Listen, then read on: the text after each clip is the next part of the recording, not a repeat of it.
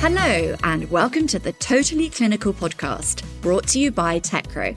Totally Clinical is a deep dive into the freshest trends, big-time challenges, and most excellent triumphs of clinical trials. I'm Hannah, your host. Join me as I chat with industry experts, trailblazers, thought leaders, and most importantly, the people benefiting from clinical research. So tune in, settle back, and don't touch that dial. It's time to get totally clinical.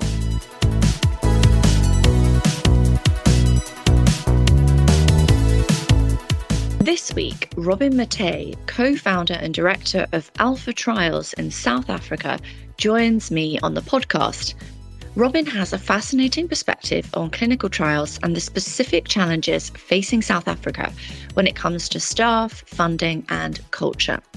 Robin, could you start by explaining more about what inspired you to get involved in the industry? I started off with a BSc in biotechnology. And I was quite interested in advancing human technology and more specifically in how we can use genetic engineering to eliminate genetic diseases.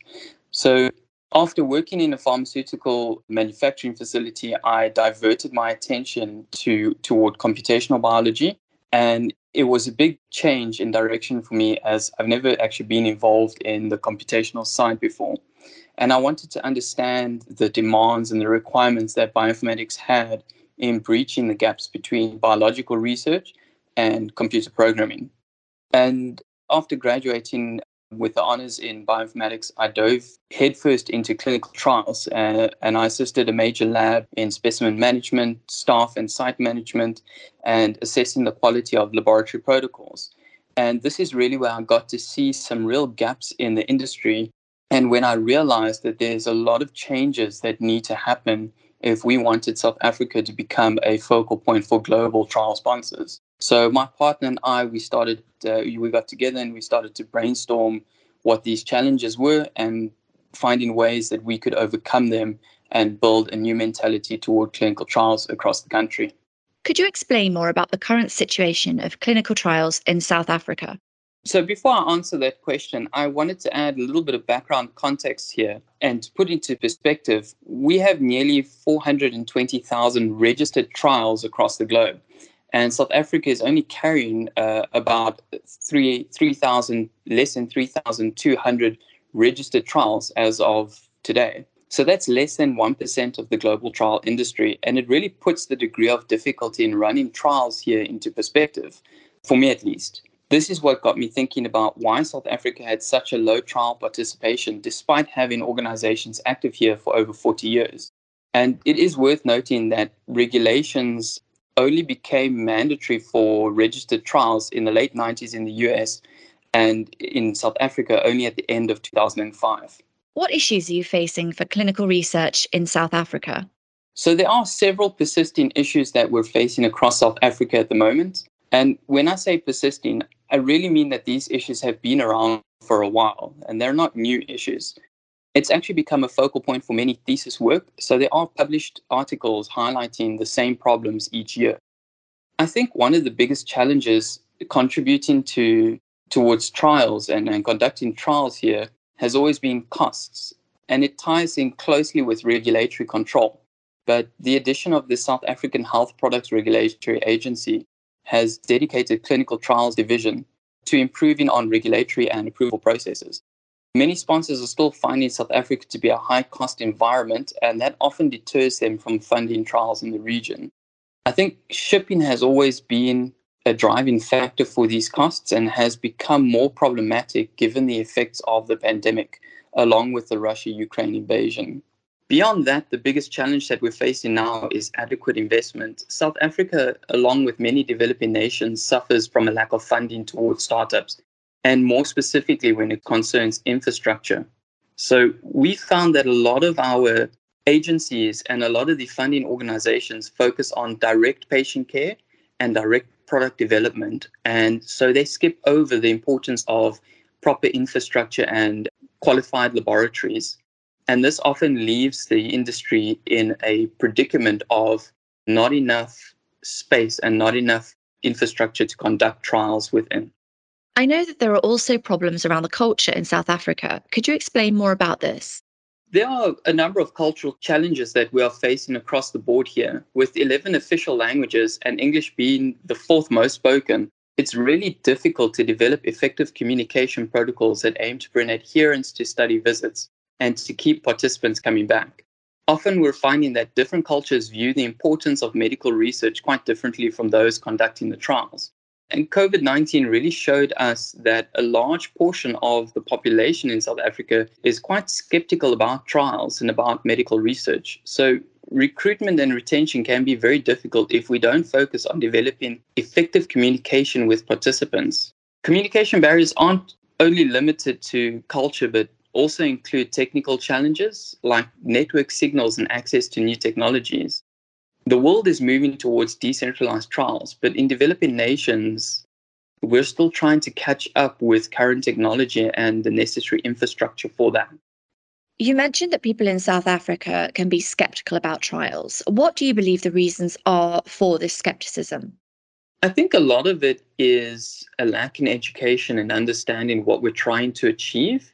And a lot of it is also based on what we hear. Whilst we're still developing a lot of the infrastructure and access to online materials, there is access to a lot of misinformation and a lot of, should I say, conspiracy theories around what we do in the medical industry. So a lot of people attribute Star Trek and other types of movies and things like that to the medical industry. And they see it on TV and in movies and read it in books, and they think that's really what we do. And so really, I think it's about educating people, getting them to understand what it is that we do in the medical industry as researchers, and that we're not just about science fiction and make-believe, but we're trying to bring health and prosperity to people and trying to eliminate disease and disorders. And I know that you were recently inspired by a podcast we did with Nikki Osborne from Meridian Clinical Research, and that you feel that some of the working culture in South Africa could take on board some of the working practices she mentioned. Could you talk a bit more about this? I think going beyond participants and trial costs, there's some real challenges in the lab, and particularly in how companies value their employees. And for me, this is likely the biggest damaging factor in conducting effective trials. For the most part, many companies on a global level tend to be more shareholder driven, and this means that they value profits over other concerns. And being inspired by Nikki Osborne's podcast on here, it discussed stakeholders and culture. And we really need to change how we treat and value employees if we want to create an environment of loyalty and prosperity.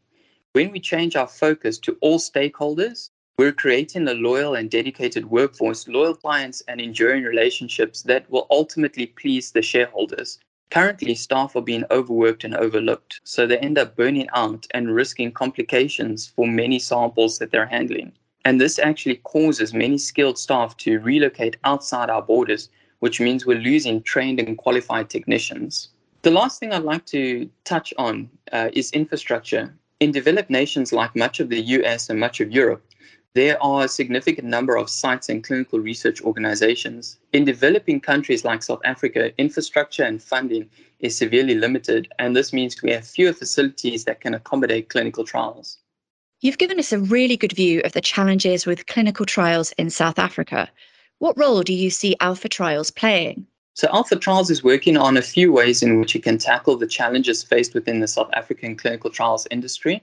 We've been in discussion with a few CROs and research institutions about developing a research hub here in Cape Town. The idea is to develop a collaborative environment between different laboratories, offering a variety of services for clinical and medical research. Where Alpha Trials will form the core of clinical trials processing and management, partnered labs will conduct routine and specialized testing. We're also negotiating the development of a new biorepository that can tackle shipping and storage demands. We believe that this collaborative effort will reduce trial costs and create a more attractive environment for new trials to be registered in the country. Without adequate infrastructure, trials will be severely limited. The goal is for Alpha Trials to reset the standards in South Africa and create an environment that improves the integrity for sponsors and CROs. What are your thoughts on how you can tackle the retention and participation issues you've raised? This development will also help to integrate people from different backgrounds and companies, creating a collaborative environment that can help bridge cultural barriers. We're hoping that by working with a number of partnered laboratories and research organizations, that we can help bring new ways to communicate effectively with trial stakeholders and improve participant enrollment and retention. Part of creating a more informed culture is also teaching staff and participants about these trials, not only about what we're going to do, but why and how. I've found that many people, including technicians, understand the what part of trials, but not always the why behind our processes or the importance of compliance and training. By training and educating staff, and by informing participants and the public, Alpha Trials hopes to bridge cultural disparities that are leading to low retention and high staff turnover. I know you've had some experience with TechRO. How do you think it can help? I think that TechRO would be a great asset into interlab and inter-trials communication issues, as it not only creates a good resource management system for all trial documents, but also makes it really easy to communicate with relevant people involved in the trial. All trial documents are uploaded with the latest version, so it makes search options really easy to find answers for and specific information without having to leaf through a PDF or printout. But what I really liked was how much simpler it was to communicate with investigators, vendors, and other stakeholders. What are you positive about for the future of clinical trials in the region? And why do you think the international clinical trials industry should be paying attention to South Africa? We're positive about the research hub, as the idea has gained a lot of attention, and we're discussing the development with different organizations. Although we're still looking for adequate funding measures, we're excited that we have interest from CROs and networks and sponsors. This shows me that we're headed in the right direction. South Africa is also an incredibly diverse region. There are people here that form part of many cultures, religions, and backgrounds. So trial participants can be from a wide range of demographics and can cater to many different trials. SAHPRA has really tackled the bottlenecking for approval and aims to have concluded decisions within 12 to 16 weeks. From a regulatory perspective, we've had some great changes to improving the IP for sponsors and organizations. Despite rising costs, the exchange rate is also making an attractive location for international sponsors. I'm hopeful about reaching communities and educating the general populations on how and why clinical trials are conducted. There's been a lot of research recently in ways we can tackle cultural barriers in the country, particularly in trial retention.